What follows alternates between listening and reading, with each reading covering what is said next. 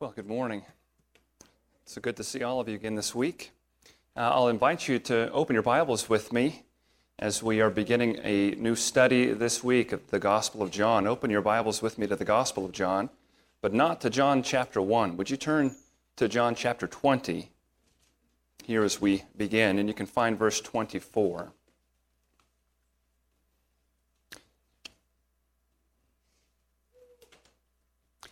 You might want to put your finger in another place here. We're about to read John 20, 24 to 31, and then verses 24 and 25 of the next chapter, of chapter 21. So you might just keep your thumb there, and we'll just go seamlessly into those two verses.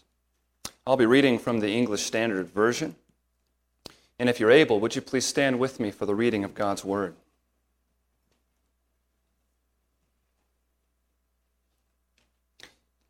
Gospel of John, chapter 20, starting in verse 24. Now Thomas, one of the 12, called the twin, was not with them when Jesus came. So the other disciples told him, "We have seen the Lord." But he said to them, "Unless I see in his hands the mark of the nails, and place my finger into the mark of the nails, and place my hand into his side, I will never believe." 8 days later, his disciples were inside again, and Thomas was with them.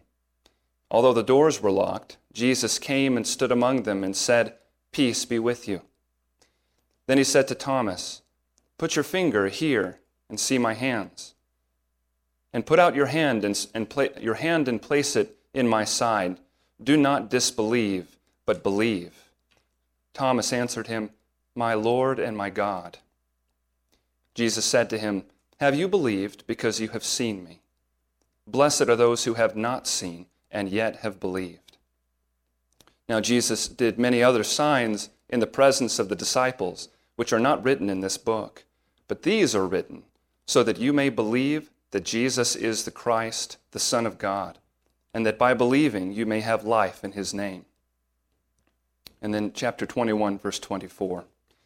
This is the disciple who is bearing witness about these things and who has written these things, and we know that his testimony is true. Now there are also many other things that Jesus did. Were every one of them to be written, I suppose that the world itself could not contain the books that would be written. This is the word of the Lord. Thanks be to God. Please be seated.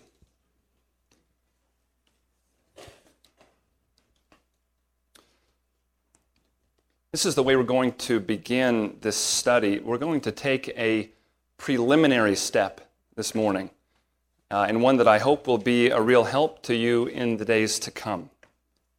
I intend this as a help. I intend what we have in our bulletins, the handout there, to be a help as it can be helpful.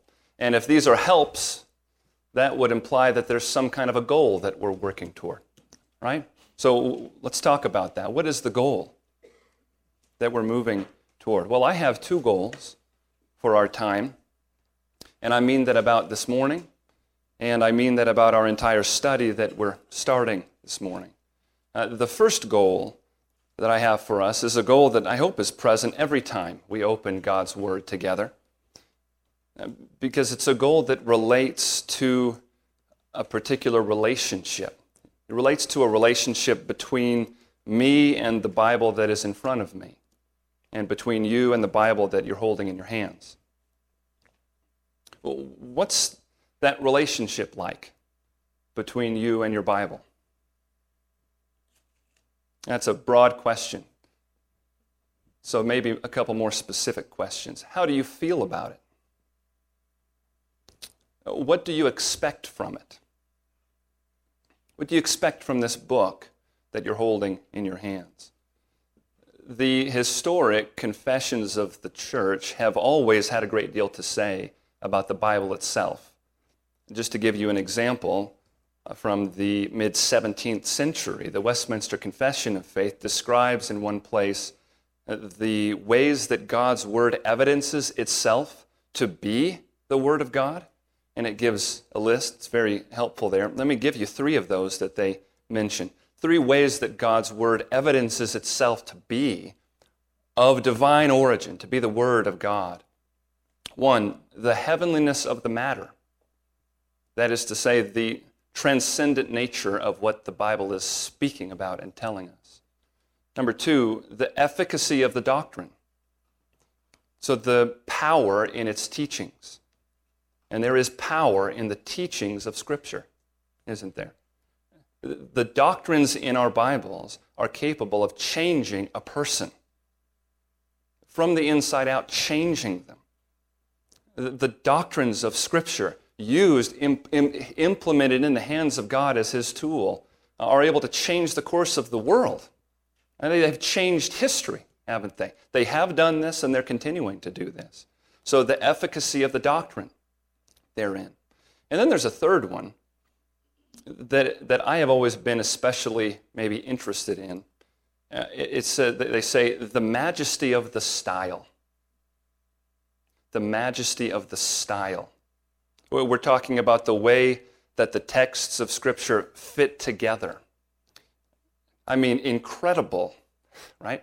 Symmetry and unity across millennia of writing, many, many different human authors, even different languages.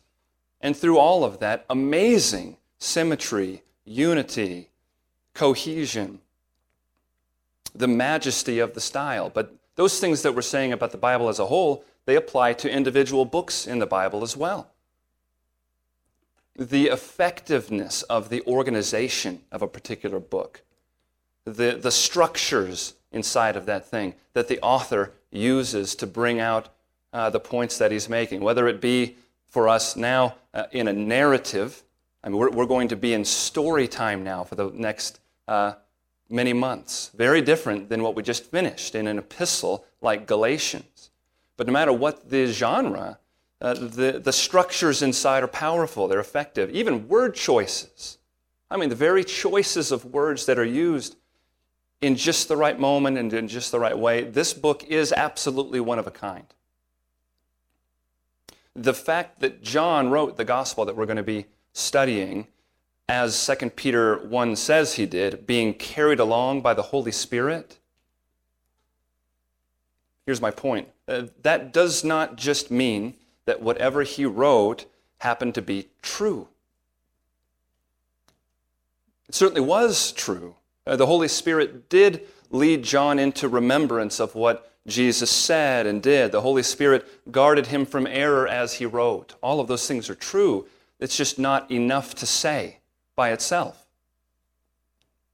Greg Allison recently wrote a book about the Holy Spirit, and he wrote in that book that the Spirit seems to be responsible for the characteristics that are proper and unique to human beings. He goes on like this. Scripture specifically mentions discernment, wisdom, understanding, and craftsmanship. And he lists places where the Spirit in Scripture is said to be given to a particular individual who's engaged in a particular creative work. And guess what the result is of that Spirit-empowered work? Incredibly skilled work. That's what the result is. Incredibly skilled work. Exodus 31 is a good example. Just listen to this. The Lord said to Moses, "See, I have called by name Bezalel, the son of Uri, the son of Hur, of the tribe of Judah, and I have filled him with the Spirit of God, with ability and intelligence, with knowledge and all craftsmanship, to devise artistic designs, to work in gold, silver, and bronze, in cutting stones for setting, and in carving wood, to work in every craft." This is what happens at times when the Spirit is given to empower and lead creative work being done. The Spirit was given to the Apostle John to write this gospel account, to be preserved and handed down to us. He was guided and empowered by the Holy Spirit. And given that impact of the Holy Spirit's guidance, where he does those things, we should expect John's gospel then to not just be factually accurate, but to be stunning, to be beautiful and utterly persuasive in the way he presents his material. This should be our expectation as we come to a study of the Gospel of John. And so one of the things that we'll see consistently, and starting this morning, is just how effectively John presents his material and how effectively he makes his argument. And we need to be very clear about that from the beginning. John is making an argument. He's not just presenting a history here. He's making an argument. And so our first goal is going to be to give John and the Holy Spirit the credit that is due by looking expectantly to learn what is compelling about how he makes his argument. Now, the second goal for our time is tied to that first one, and it's tied to it by John's purpose statement. That was part of what we just read at the beginning, John 20, verse 30. We want to understand what it is that John is pushing us to decide with this gospel story. And we want to do that at the beginning, right? So that we can then read his account with that in mind. So for us to do those two things this morning, I want us to begin by looking together at John's gospel itself. I mean, the whole thing. What is unique about it? How is it structured by John? And then we're going to use that to think about John's purpose statement in John 20, verse 30, and understand how even the structure of the way he arranged this is going to serve that purpose. It's really important to have a strong sense of the structure of a thing before you go into that thing. Have you ever watched the movie Cool Runnings from the early 90s? The Jamaican bobsled team? Do you remember the captain of that team staying up at night looking at photos of the turns that they were going to take in that run over and over, the order they were going to come in, the angle of the turns? Knowing that structure beforehand allowed him to lean into those turns and get even more out of the race. And so that's what this morning is. This is our Cool Runnings moment where we really understand the structure that we're about to come into so that we can lean into it.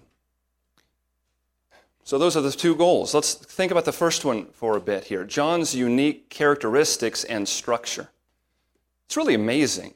The lists of items that I'm about to list out. First list is a list of gospel story elements that if you are familiar with the story of Jesus and his life and ministry, you know these elements. The list of elements that are absent from the Gospel of John. They're just not a part of what we're going to be studying as we're going through this, what we're going to see. Anything about Jesus' pre-ministry life, it's not here, including his baptism. The calling of the 12 disciples and the designating of them as the 12, the naming of them, it's not here. He is going to describe the calling of a few, Peter and Philip and Nathanael, but it's nothing like what we see in what we call the synoptic gospels, Matthew, Mark, and Luke. We'll talk about this. Those three gospels together are referred to as the synoptic gospels because they have so much in common as opposed to the fourth gospel, the Gospel of John. So the calling of the 12 is not a part of this. There are no narrative parables in the Gospel of John. None. The transfiguration of Jesus before his disciples is not here, nor is the institution of the Lord's Supper. There's no demon exorcisms in John's Gospel. The temptations of Christ by Satan are not found in John's Gospel. Maybe even most noteworthy, the theme of the kingdom of God, which we talk about often, and which is so central in the Synoptic Gospels, it's practically absent altogether from the Gospel of John. It's just not the focus of his emphasis. In fact, the phrase kingdom of God occurs all of one time in John's Gospel. When Jesus is talking to Nicodemus, he mentions that. It's the only time it happens. So there's all these things that are absent from the particular gospel account we're about to work our way through. And conversely, there is a great amount of material that only John gives us. I mean, the common percentage that's thrown around is that 90% of John's gospel is not found in any of the other three. None of the other three. 90% unique to this gospel. It's incredible. What are the things that we know about concerning the person, work, ministry of Jesus that we only know about from the Gospel of John? Well, let's see. Only John mentions the miracle of water being turned into wine, marking the beginning of his ministry. Only John recounts the conversation between Jesus and Nicodemus in John 3. Unless a person be born again, he will by no means enter the kingdom of God. How can a person return into his mother's womb while he... Are you a teacher of God's people and you don't understand these things? That's only in John. His conversation with the Samaritan woman at the well, only in John. How about this? The resurrection of Lazarus, only given to us in the Gospel of John. Hear this one specifically. The only explicit identification statements between Jesus and God. John 1:1, in the beginning was the Word, and the Word was with God, and the Word was God. Thomas's confession at the end that we've already read, my Lord and my God. Only the Gospel of John has these two explicit statements. You are God. There are several extended dialogues that are really important that are only found in John. The bread of life discourse in John 6, I am the bread of life. The good shepherd discourse in John 10, I am the gate of the sheep, I am the good shepherd. The farewell discourse in John 13 to 17, which includes the high priestly prayer, I am the way, the truth, and the life. All of these things are only in John. And can you tell, where do you think all of the famous I am statements of Jesus are found then? The Gospel of John. You see why we call the first three the synoptics, and then there's this fourth one, the Gospel of John? So the question that we have to think about is, why these big distinctions? And of course, there is some speculation as to the question why, because John doesn't sit down in a post-book interview and present things like this. But I believe there are two things that we know that explain it quite well. One is this: John, we know, was written after the other three, quite a bit after. And it seems that he is intentionally crafting his gospel account to supplement what is found in the synoptics. In fact, and this is interesting, I think, John makes very clear in several places in his gospel that he is assuming prior knowledge of the things that we find in the other three gospels. He's assuming that his reader is already familiar with the content and the story that is found in the synoptic gospels. I'll give you a few examples of this. In chapter 1, John 1:40, John introduces Andrew, and he calls him Peter's brother. Well, guess what? No one said anything about Peter yet in the Gospel of John. Whose brother? Who's Peter? He assumes you already know who Peter is, so he can introduce Andrew as Peter's brother and say nothing more about it. John 3:23 and 24, let me read this to you. John also was baptizing. He's talking about John the Baptist. That's going to be tricky. Apostle John the Baptist. He's talking about John the Baptist. John also was baptizing at Anon near Salem because water was plentiful there, and people were coming and being baptized. For John had not yet been put in prison. Now, why do you put it that way? The people you're writing to, you assume, already know that he's going to wind up in prison. And so you bring up John and you say, he hasn't been put in prison yet at this point in the story. Right? You're writing to people who you think already know John the Baptist is going to get thrown in jail. Last example, John 6:67.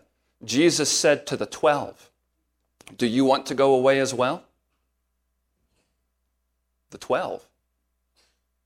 No one said anything about 12 of anything in the gospel up to this point. They haven't even been given names. They haven't been designated as the 12 as they are in the other gospels. But he feels comfortable saying, Jesus said to the 12, and asked them this question.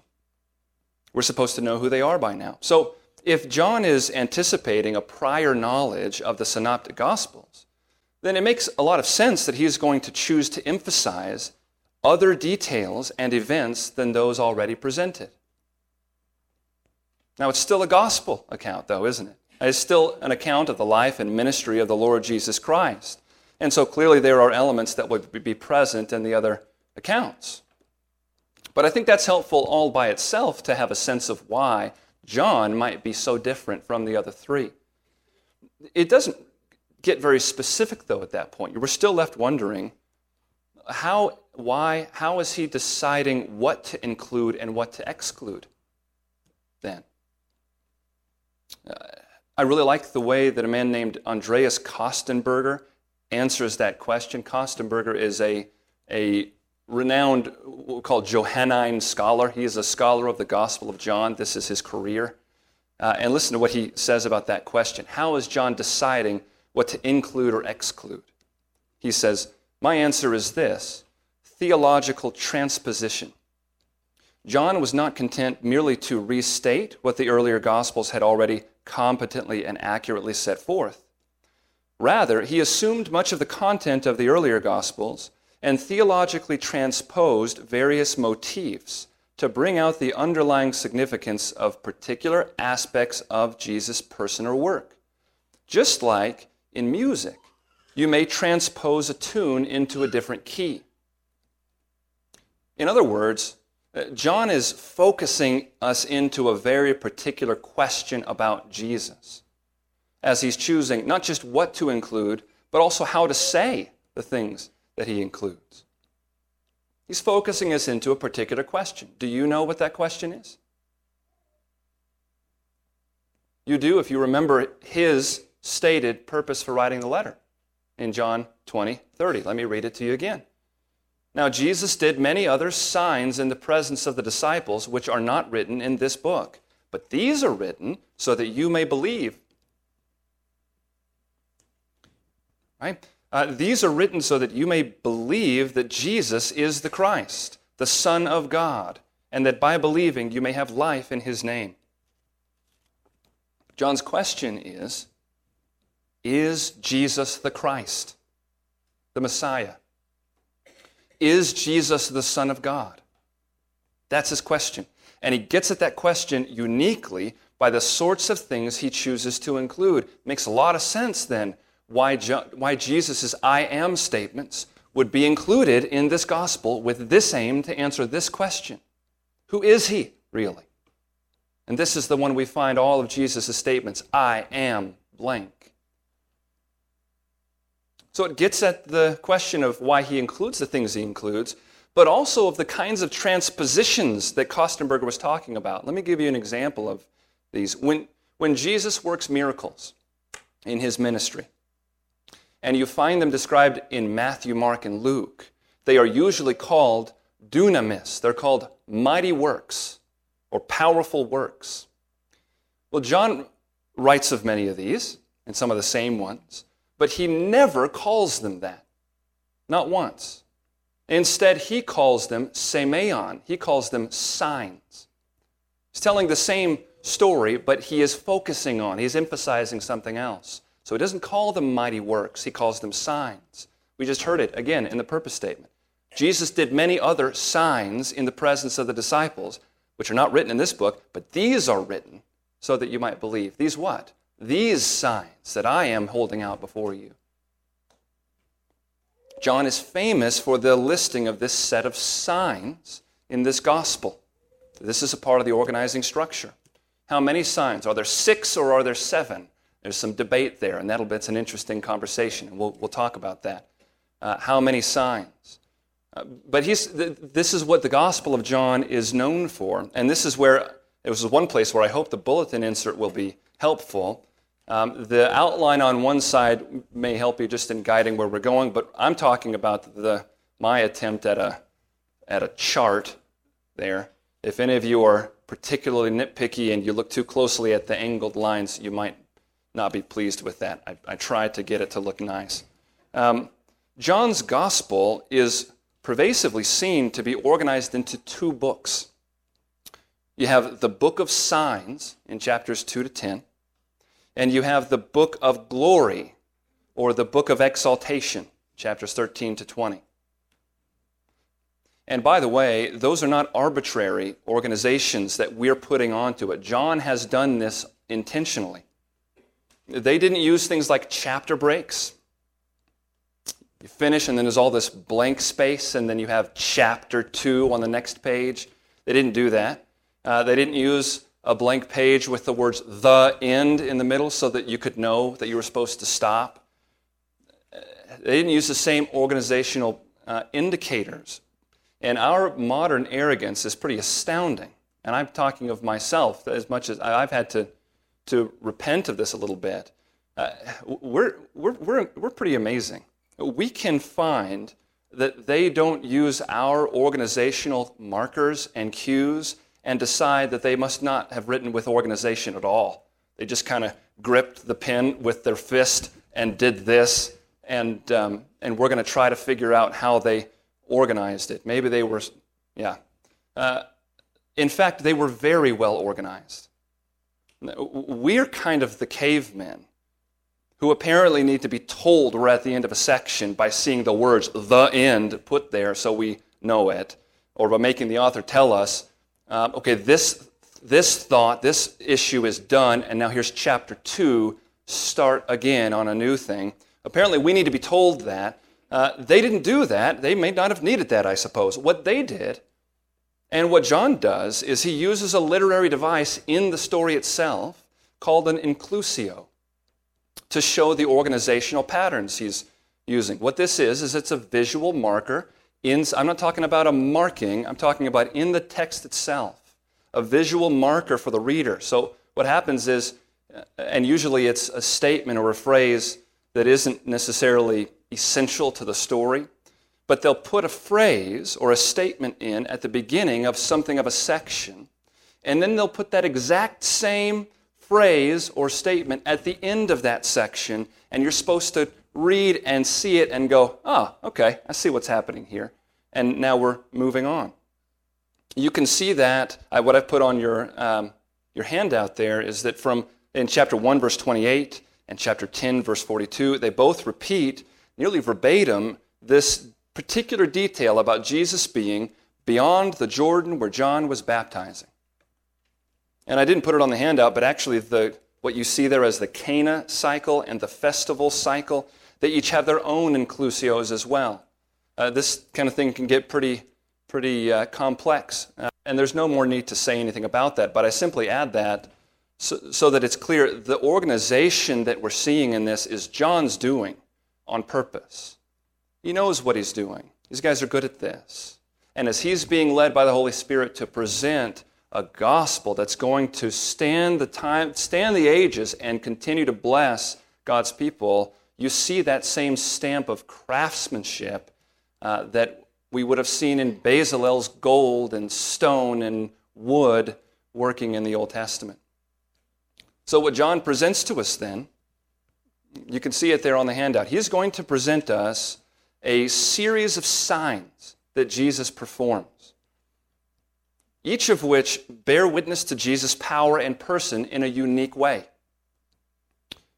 And often, following the sign, there's then an extensive discourse where Jesus goes into great detail, get this, about the messianic significance of that sign that was just written about. So he works a sign in John 6, 30 to 33, as he feeds the 5,000.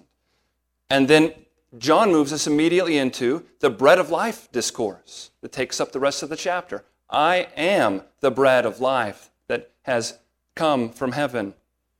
You have a sign in chapter 9. Jesus heals a man who was blind from birth. That produces an uproar from the Pharisees, the religious leaders of the day, confrontation between them and Jesus. And then you have, chapter 10, the Good Shepherd discourse. I am the Good Shepherd. I am the gate of the sheep, as opposed to these blind guides who are leading God's people. This is all very intentional. So I hope that insert is a helpful visual for you, maybe even in the weeks to come, and to hold on to as we go into this narrative. But secondly, and finally this morning, I want us to do something with what we've just been describing. Now that we understand maybe a little bit more about the content choices and the structure of John's gospel, Well, now we can use that in our effort to grasp John's purpose statement and to understand what it is that he's about to accomplish, even using the structure and the emphases that he does. Again, here is his purpose statement that he has told us produced this gospel. But these are written so that you may believe that Jesus is the Christ, the Son of God, and that by believing you may have life in his name. I want us to understand this morning that that goal of John's is intricately tied to the way he has planned out his gospel. And that goal of his aims at Jesus' revelation of who he is by means of increasingly indisputable signs, which must then be accepted or rejected. This is the story of the Gospel of John. This is what we see in the book of signs there, in the early part of the Gospel account. The book of signs which culminate in the sign of Lazarus' resurrection. Now, what you'll see on that handout is that chapters 11 and 12 are something of a bridge between the two books, because in chapters 11 and 12, you have the final sign that Jesus gives.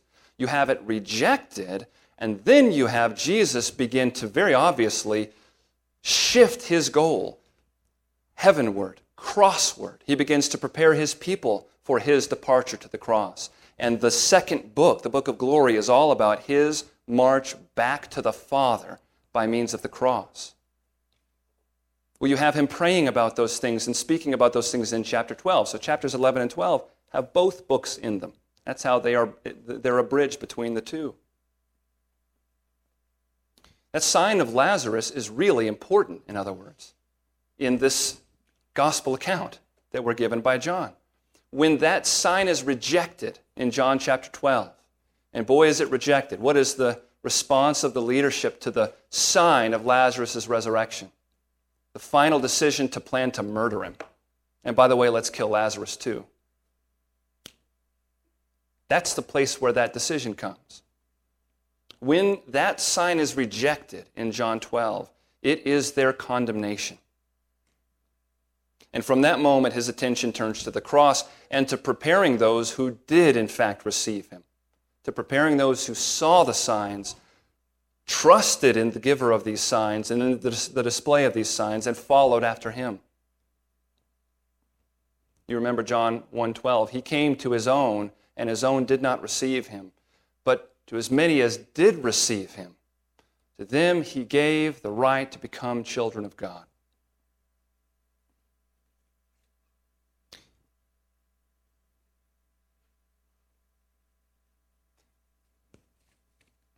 What we have here in this gospel are eyewitness accounts of the work and person of Jesus Christ. And so they are signs intentionally presented in demonstration of the claim that Jesus is the Messiah and is in fact Emmanuel, God with us. D.A. Carson writes about this as the purpose of the Gospel of John. He said this of the Apostle John, the writer here. For he is sure that God has acted and that his action is to be seen in Jesus Christ.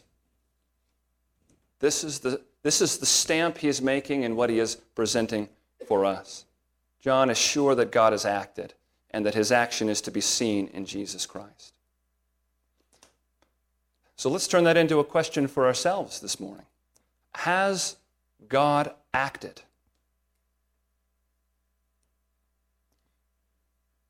Has he acted in rescue of his people?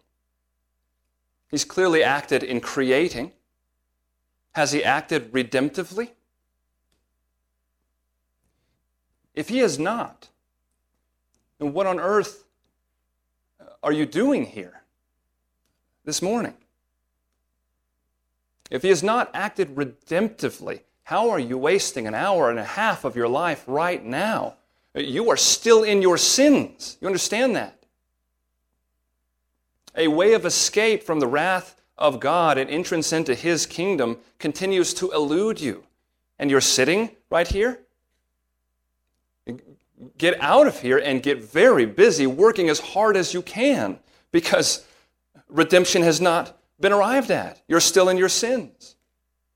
Or if you're old enough to have figured out, and maybe I assume this is for anyone over the age of 9 or 10, if you're old enough to have figured out that your efforts are hopeless to earn a standing, your own conscience has made very clear to you how hopeless that attempt is, then just fall to the ground in despair.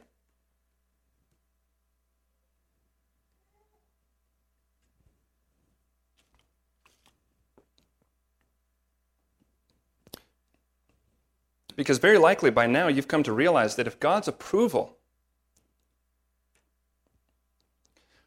remains a thing to be attained, then you're doomed. Because it will never be attained by the likes of you.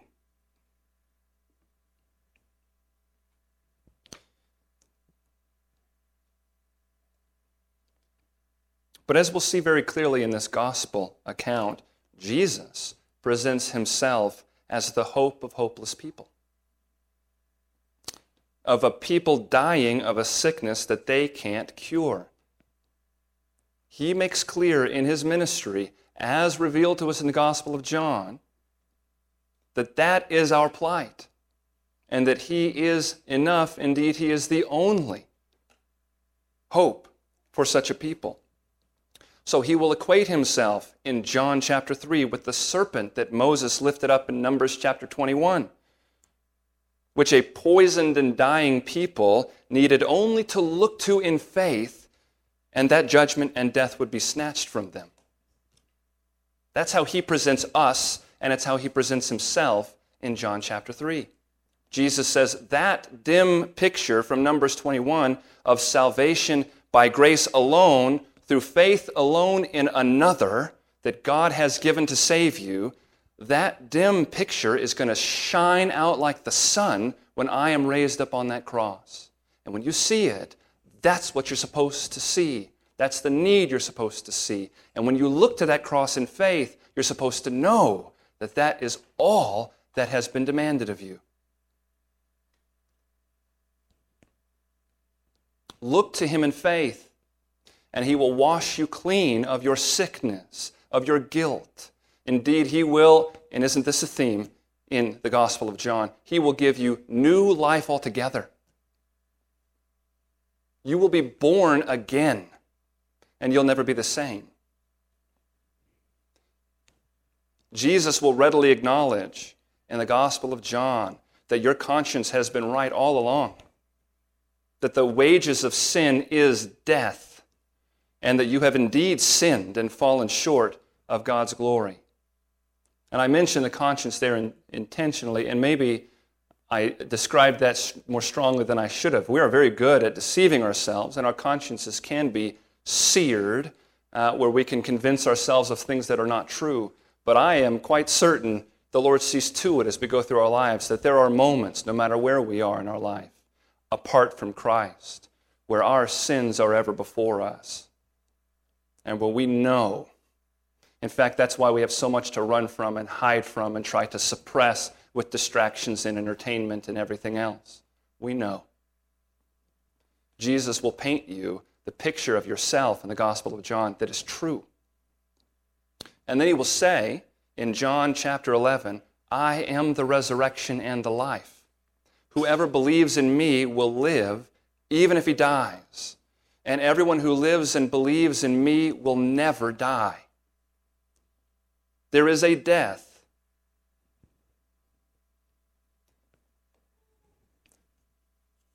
that some unspeakably blessed men, women, and children are never going to have to face.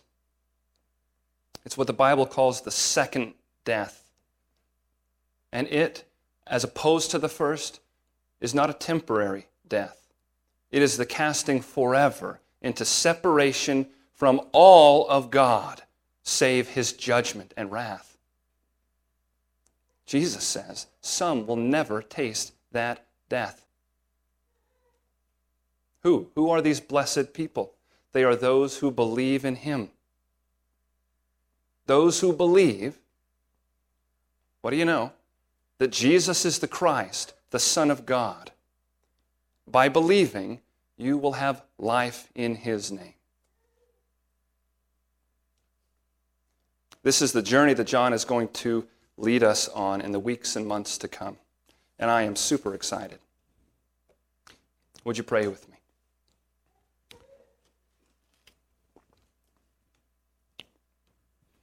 Heavenly Father, we continue to, every week, thank you that you have chosen to give us more time in this life before your word, and that you've chosen to give it to us together as a family.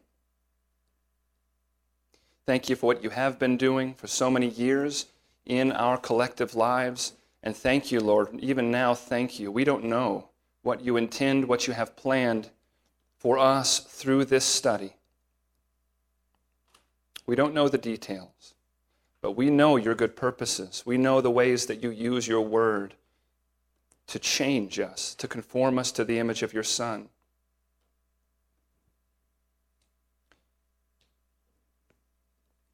And we simply thank you again this week that you have not withheld your word. You have brought it to us liberally and out of your love and joy for your children. And I pray as we go forward in this study that we would all be confronted with this question.